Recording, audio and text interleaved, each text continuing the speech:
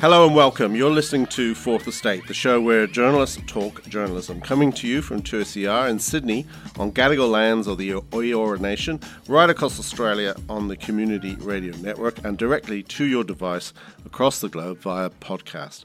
My name is Peter Fray, and I'm the co-director of the Centre for Media Transition at University of Technology, Sydney, and my producer today is Anthony Dockrell.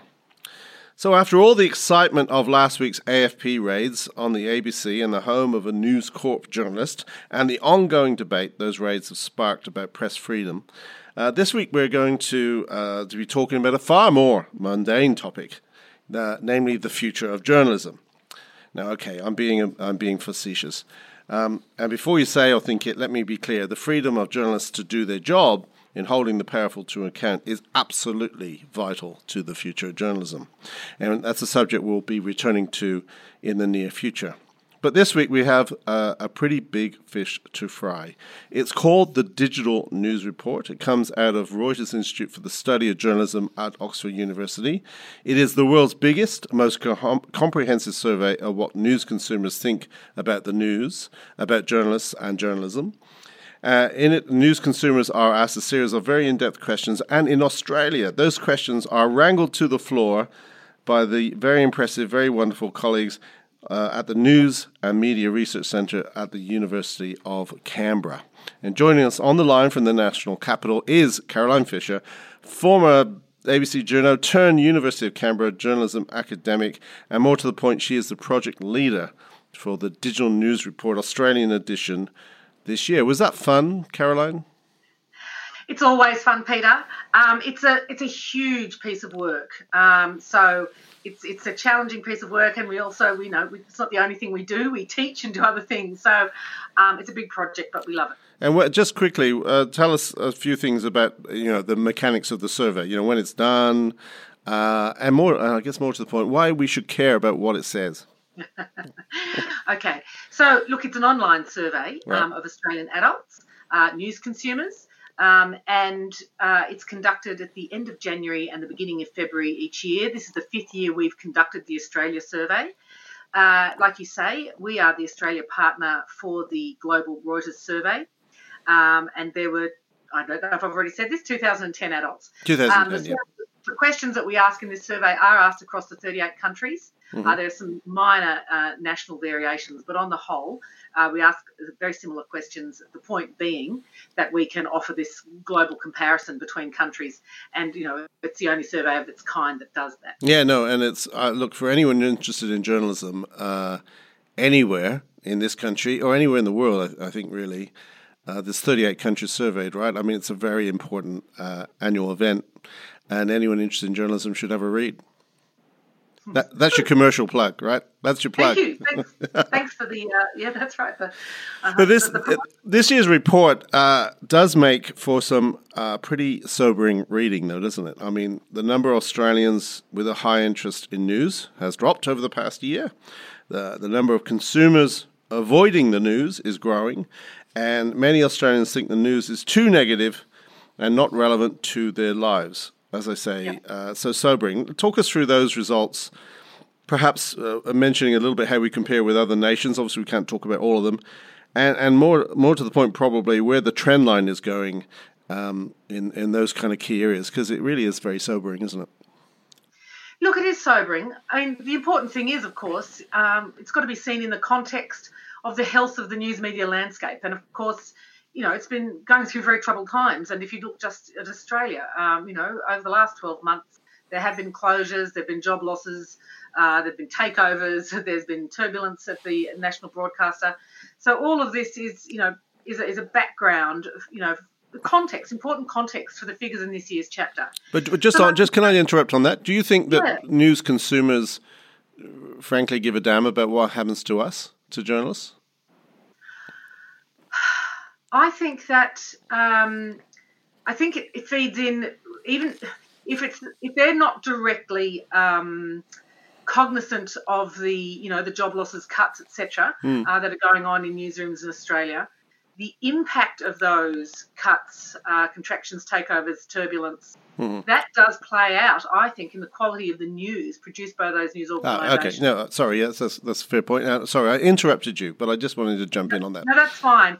So I guess the important thing is these numbers don't just float in the air. They are in a context. They are particular to Australia, and there are variations, and those variations are there because of the different events happening in those places and the different cultures, different news cultures. Well, we'll get to a bit of that, but but in terms of, say, high interest in news, we're down there with some of the lowest on the survey. We do have a lot of interest in news. Can I say, and we have very low consumption of news in comparison to all of the other countries in the survey. We are considered the lightest consumers of news, that being we have more people consuming news once a day or less than any other country in the survey. Are you surprised by that? I was, because interestingly this year we saw an increase within the proportion of Australian news consumers who are actually considered to be heavy consumers. So they're consuming news more than once a day. So there has been an increase in the number of people consuming news more than once a day, but even still, regardless of that, we are still the lightest news consumers out of the 38 countries. So I was surprised. Do you have an idea why? I mean, is it because the weather's too good?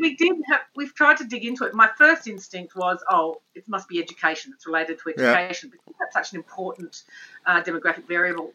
But in fact, that's not the case. So I think it comes down to a couple of things. If we look, there are some clues in the report. So we tend to have lower interest, and that, if you're not as interested in news, you're going to consume it less. We have lower interest in politics. Again, if you're less interested in politics, you're less likely to consume it. But outside of that, I actually think it's a cultural issue. And if you look at one of the other questions, which we'll probably come to later, but about paying for news, and giving people a choice, if you had to do an online subscription, would you choose online video, online music, online dating, online gaming, or online news? Overwhelmingly people will choose online video, followed by online music, and online news is down the bottom, which tells me that we have a hunger for entertainment, and that's our preference over news. And I think these are cultural differences rather than, say, educational. Could it be also that we are producing not the right type of news, as it were? Because we all know news is a choice, right? I mean, journalists make choices, editors, publishers, producers, etc., make choices about what constitutes the news. If you were, an editor reading this data, would you kind of go, "Oh, gee, maybe I'm getting it wrong"? Yeah, look, I think there are, some, I think there's information pointers in this report and, and the other 4 reports that we've done, which do, I think, point to areas that require some deep reflection. And I thought it was really heartening actually yesterday at our launch that Gavin Morris, the head of, ABC News there, and the editor of the Weekend Australian, Michelle Gunn, and Karen Middleton for the Saturday paper, I think they really engaged with that, and particularly the data around negativity. So, a substantial, percentage of news consumers, Australian news consumers, think that news here is too negative. And when you compare us again against other countries, we're right up there. And, with the UK, and the UK has had, a turbulent time with Brexit, and has quite an adversarial press. So, news consumers perceive 44% of news consumers here think that the news is too negative. So that's something to think about. Does it mean we all have to get happy news? I mean, more cat memes? I don't know. What does that really mean? What do you think? Well, I think what it says is that we need a mix, because there is a turn-off factor if news becomes too negative, and if we've got an increase in avoidance of news. There is a link between avoidance and negativity. There's a link between avoidance and being worn out. All of these things, they're they're not causal, but there are connections between all of them. You know, the people who are avoiding, the people who are feeling a bit tired, the people who are, you know, that there are similarities between these people. And so these are things that we need to look out for. The other thing is, of course, is that, you know, the report shows that Australians, news consumers, actually aren't very interested in politics. Yes. And we'll get to that, because it really is a very strong showing. But a lot of political coverage also is very negative. Yes. I mean, now that's the nature of the game, because, actually, isn't it? Well, that's right. I mean, we've had a fairly negative political sphere to report on. But, you know, the very nature of reporting is often negative. We are very conflict-driven. It is the main news value. And actually, it's been fascinating just listening. I've done a lot of interviews about this report and listening to the introductions as I'm waiting on the phone, you know, to start the interview. And, you know, wow, they really over-egg the negative take in the report. No, I hope how did I compare? I'm very. No, you were reasonable. I'm paranoid now. Really, I've felt like I've had to, you know, come on and say, hang on a minute, it's not all that. You know, because we really do tend, as journalists, to absolutely, you know, go for that negative, that conflict. Yeah, it's a very, very interesting point, and I guess we're not going to fix it in this next 30 minutes, but it is, as you say, a cause for reflection. You slice and dice your findings through various sort of lenses. There's education lens, as you mentioned. There's kind of country v city, and then there's generational.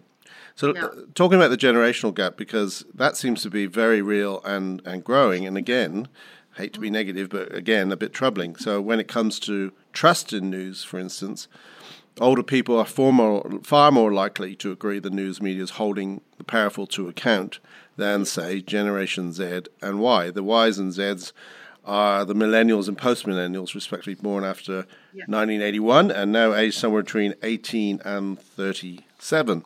Those were the days. Anyway, so only about 1 in 3 of those generations give journalism a tick for holding the powerful to account, which is kind of central kind of promise of journalism. So what's going on? What's the caper here? Yeah, well, it's really interesting. And also, if you go, you know, and slice that even a bit finer, Gen Z women particularly, you know, feel, I think, you know, sort of disenfranchised in that regard from the news. I think it tells us that the younger generations, I think, are saying here that the issues that they care about aren't being addressed fully. And I think, you know, when you think about the never-ending inaction on climate change, you know, and really trying to get that, you know, governments to really act on that. I think if you were a Gen Z or a Gen Y, you'd be feeling fairly desperate by now about that. So I think it does say to us that there are some issues that are particularly close to their hearts that they feel that there is enough action on and enough coverage of. So what's the answer here? So journalism has to hope that the older people who actually are more inclined to like journalism live longer, which is actually happening. And then by the time that those older people live a bit, you know, another decade or so, the Gen Zs and Ys will grow older and they'll get into the news habit. Is that our best bet? Possibly. I mean, Peter, you're known for your cynicism. So let me try and look. I think a couple of things will happen. People get older, and as they get older, their concerns change. And what happens is that they will become the age group that actually probably more closely reflects the age group of the journalists writing the stories. And some of their aspirations, I think, will link more, and they will relate more to the news that's being served up. So I think in that sense, I think some of those relevance issues will become less extreme as these younger generations of news consumers. No, I guess that's what I'm getting at. Yeah. Yeah, so I think there will be a generational shift. I mean, and I think that is a fault. You know, that is a fault of newsrooms that, you know, that tend to be middle class. They've got, that they're well educated. They're middle class. They've got these sorts of middle class aspirations and concerns. And so if you're not in that, you know, the baby making, house buying business, then of course a lot of the news is actually not very relevant to you. So, like I say, I think some of those questions will shift for those generations. But really, unless newsrooms get to grips with that and start really, you know, focusing on news that is more relevant to young people, then there's always going to be this disconnect. Yeah, that's a very fair point. So if I were a young journalist or a would-be journalist listening to us talk. I mean, some of your students, some of my students maybe. So what in this report would inspire me to take up a career in journalism? The desire to do it better, Peter. Yeah, no, fair enough. It. Yep. Make it better. Yeah, and I think, for me, when I look at this data, I think, my gosh, it is so important. We've got to lift this. We've got to lift the standards. We've got to lift the awareness, and I would be going into it, all guns blazing to be a reformer. They're the sorts of journalists we need anyway, young journalists. So I hope that they're the people that are attracted to it. But that's what I'd be taking out of it. Mm-hmm. And I'd be trying to make it more relevant, and I'd be thinking, right, well, I'm going to speak to those young people who are disengaged because I know what they're interested in, and I'm going to get in there and tell those stories. Okay, and they probably need to get rid of old farts like me, do you think? Well, you've already been gotten rid of. What are you talking about? Oh, I self-rid myself. I self-rid myself. I'm not a journalist anymore. I now research it just like you do. So, we've already we're already old news. Oh, that's sobering. Another sobering moment from the Digital News Report.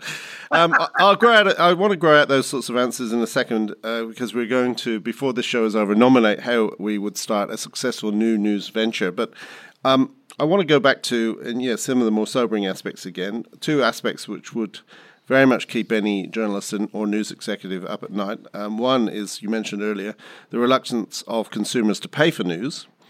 And worse still, the news avoiders. The report says 62% of news consumers say they avoid the news occasionally, sometimes, or often, which is a remarkable figure. And that's 5 percentage points up over the past 2 years. So this is an attitudinal thing, right? Because it sort of sounds really scary. I know my maths is never any good, but about 11 million Australians avoiding the news. So I just wondered, did you break that down a bit? Did you break down the occasional, sometime, and the often? Yeah. No, and in fact, I went and did that for you. Thank you. Is this new news? Is this a scoop? That's right. Special, bespoke analysis here for your podcast. Okay, so the shift. So we asked this question in 2017, and we've asked it again this year. So the people who avoid news often, that stayed the same at 8%. Mm-hmm. The people who avoid it sometimes, that's actually gone down slightly. It was 23% in 2017. It's 21% now.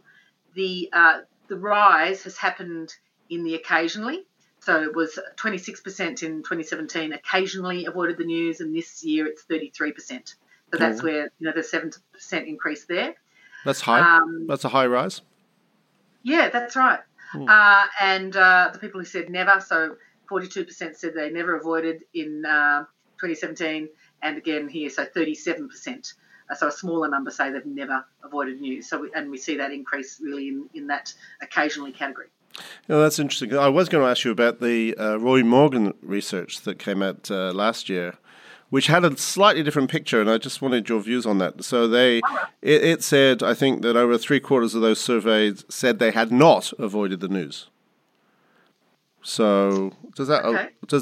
Look, it's a survey, but it's a survey. It would depend on its methodology, who they're reaching. Are they? I don't know whether they're. I don't know. I'd have to look closely at their methodology to answer that question. I'm not sure. Okay. Look, the fact that you've got some substantial numbers, even if it's, do you say often is 8%? Yep.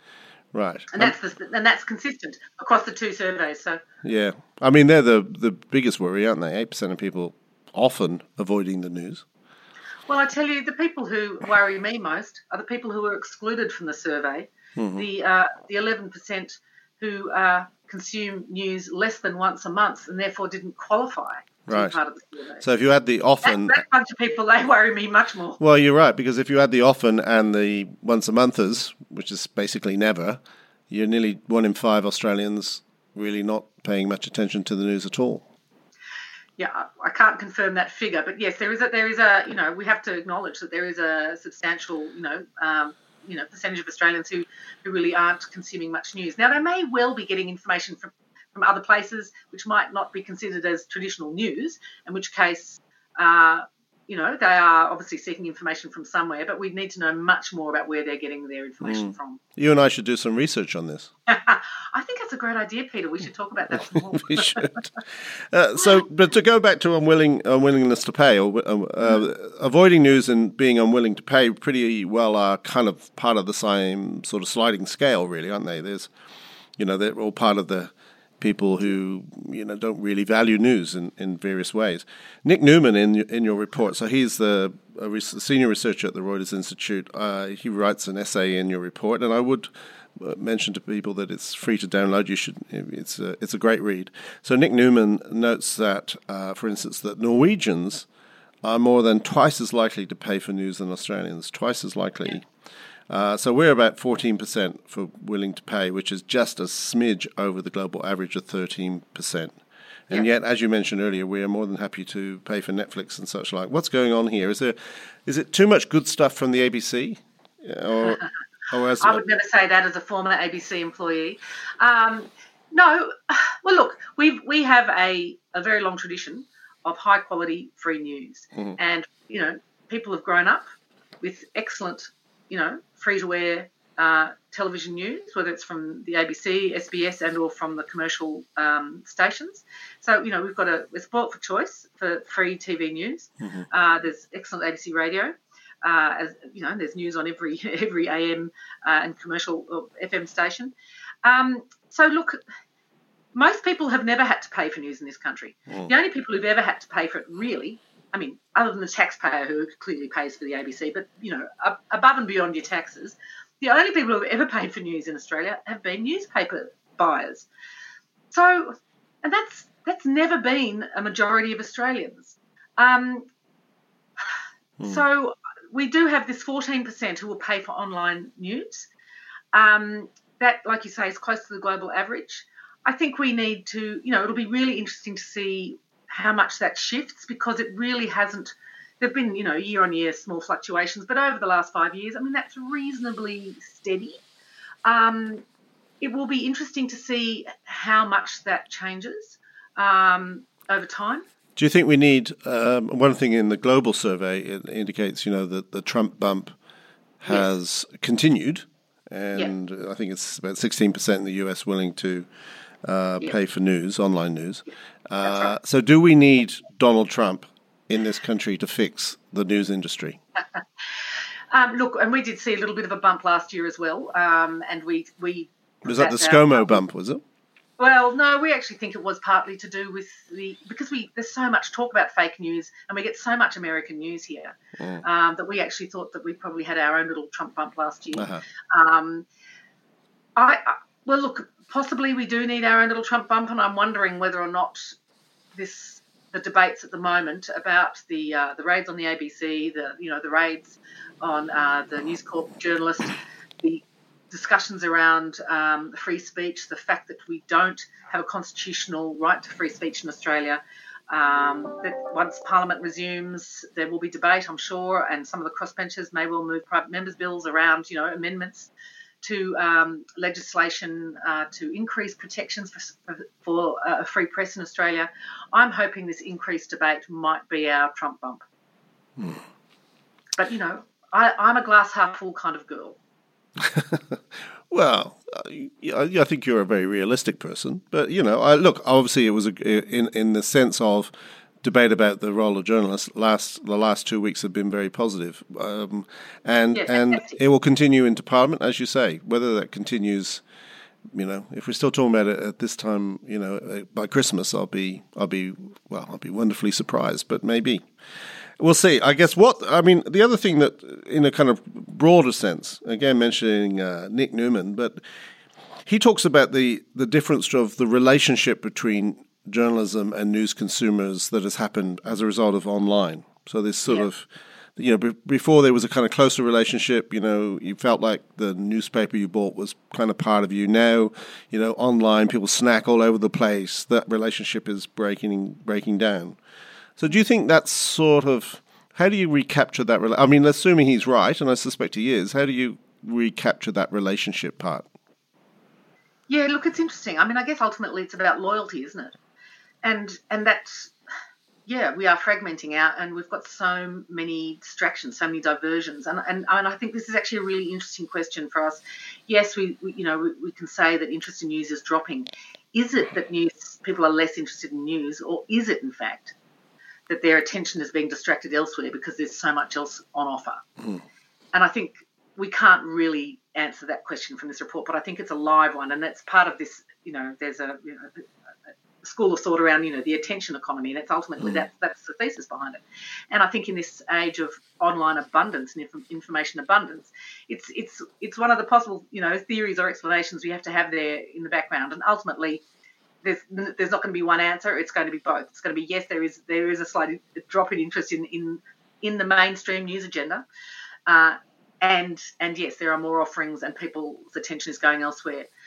I think that trust is still highest between news consumers and mainstream news outlets. We're still very loyal to TV. I think that those brands, they do have this enduring relationship. I think people understand what they're getting, and literally with TV, what you see is what you get, I guess, and so I think that, that's right, that relationship is probably easier to form. Can I just jump in, because I'm worried we're going to run out of time. I did want, because there was some really great, very specific Australian stuff in the report, in particular about political orientation in the news. Yeah. So perhaps this is a bit of a no-shit Sherlock moment, but the report indicates that an overwhelming number of ABC News online users are left-wing. So it's some 35% against 22% who say they are on the right. So, as I said, perhaps this is no great surprise, but that is by far the biggest difference of any online news media brand. Nine, Sky, The Oz, Telegraph, etc., Sydney Morning Herald are all pretty evenly spread. There are variations, but they're pretty evenly spread. But the ABC Online is very much home to people who think of themselves as on the left. Now, can you look, that's going to feed multiple columns by our dear friend Chris Kenny, but what do you make of that? Well, look, the first thing I'll say is that all of the online versions of traditional brands tend to have a slightly more left-wing audience. So I think you'll find that if you look the offline, that. But nothing like the ABC one. Your ABC one is off the scale almost. Yeah, no, that's true. Because they're on the whole, there's more younger people using online, and on the whole, younger news consumers tend to be more left-wing, and so that will explain for some of that shift. Also, generally speaking, people who use offline brands are older, and also, again, generally speaking, more conservative to centre in their political orientation. So it is the nature of the online population. Does it mean that ABC Online is more left-wing? Well, people who left-wing news consumers tend to have higher education levels, higher income levels, etc. So it has some other demographic kind of, context, and they tend to be people who are attracted to ABC. Right. I think you're equating being better educated to being more left-wing. Is that right? Well, we know from our survey that is true. Okay. Just stick with that section of the report, because it's great, and again, anyone interested in politics should read it. But you indicate that there's an interest in the interest in news goes hand in hand with an interest in politics. If you're more interested in news, you probably tend to be more interested in politics. But there's this the kind of paradox here, isn't there? Because isn't it the sort of bun fight style of political reporting? Isn't that part of the problem of why people are less interested in news? So if we're going to fix news, something has to give, right? Yeah. No. Look, it is a bit of a bind. People who, high interest in politics is actually, in this year's report, a bigger indicator of preparedness to pay for news than high interest in news. Can I say, in previous reports when we've asked about interest in different types of news, people who were, in previous reports, people who have high interest in entertainment actually are also willing to pay for news. But in this year's report, yes, there is a strong correlation with high interest in politics is, the strongest indicator of someone's willingness to pay for news. And that is a real dilemma because, of course, that's right. For the general populace, they're telling us that they're actually not very interested in politics. So, yes, you would assume that those people who are interested in politics, who want to pay for it, will also want to read about it. So in doing so, how do you attract those other readers who aren't very interested in politics? Yeah. I think Karen Middleton talked about this in a really interesting way, and I think it is, well, how do we talk about politics in a more interesting and more accessible way? How do we make it more relevant to people's lives? And I think it is, potentially trying to shift a little further away from that internal kind of the theatre, the factional and internal bickering that I think insiders and journalists all find terribly fascinating. Just look at the news this week. Retail kind of storytelling of the politics. Yeah. Well, I know. Well, I mean, I think we all agree in principle. It's just that in practice, journalism is addicted to the bumfight. I mean, look at the last few days. We've been it's been dominated by a union official supposedly saying something which no one actually knows exactly what he said, and whether or not the leader of the Labour Party will chuck him out. Well, he says he will, but whether that'll stick, and it's kind of, I would have thought is a prime example of what you're just talking about, right? Yeah, no, absolutely. It is a prime example. Now, it is important, clearly, that this issue is covered in some way. I suspect, though, there's disproportionate coverage of this issue. Yes, fair point. Okay, so I've got room for just two more quick questions. One was the difference between country-based regional consumers of the news and city. I was quite surprised that, it seems the regional news consumers are less interested, even more less interested than the city counterparts. Yeah, and that's been consistent too across the 5 years of the survey. So I suspect as well, that, depending on where you're living in a regional area, you will have a lot of other things to do. It could be that you may well have actual, role on a property, doing some kind of, farming work of some kind, and being very busy and very long hours. So you certainly distracted by other things. I also think that we've seen a bit of a decline. Certainly, we've had problems with the decline of newspapers, and I think that there were questions of relevance there too. That when the local news offerings shrink, then of course I think correspondingly interest is also likely to dwindle. So I think that's inevitable. Okay. But can I say we also have these strong demographic differences, and I think that these are probably central to the difference. So on the whole, generally speaking, education levels and income levels in regional and rural and remote parts of Australia tend to be lower than in the metropolitan capital cities. So and we know that people with lower education, lower income, etc., have lower interest in news as well. So it could be, come down just to those demographic kind of variables. It could also come down to content and the particular straitened times that regional journalism finds itself in. Okay, just on that education thing, and I think this is my last question. It's quite, I thought, quite a controversial thing to, I'm not saying you're wrong, but I'm just saying a controversial thing to link education with interest in news. You got any blowback around that? This kind of idea of stigmatising, people with low education? Well, I mean, we don't make the data up. What we do is do, careful analysis with the key variables, and because it's such a significant factor, we decided to actually pull it out and highlight it, because what is the point in hiding that? I think we need to talk about it. And we're not the first people to do it. In fact, Nick Newman and Richard Fletcher, who are the coordinators of this global survey, they published some academic papers on this as well, because this is certainly an issue in the UK. Mm-hmm. So this is not peculiar to Australia. No, fair enough. And I'm not, I was just interested in your views about that. And by all means, you should, be as frank and as honest as you possibly can be, right? Well, look, we've looked at the demographics and education, etc., and looked very clearly at the types of news that people with lower and higher education consume. So, I mean, we've tried to lay it bare. I think we need to lay it bare. Mm-hmm. No, fair point. Fair point. I think you and I could probably talk for another hour. You probably have another, journalist to talk to about this great report. And we probably need to wrap it up because we need to get this this wonderful edition of the Fourth Estate out into the public.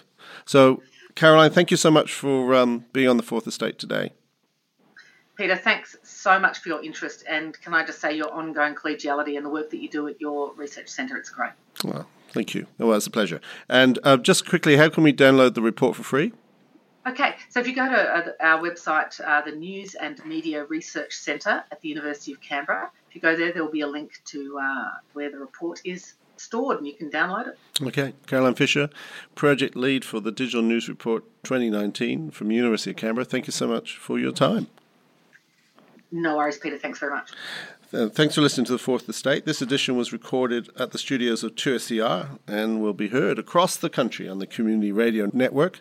Make sure you subscribe to The Fourth Estate on your favourite podcast app so you can hear us talk about media, about politics and a few things in between at your leisure.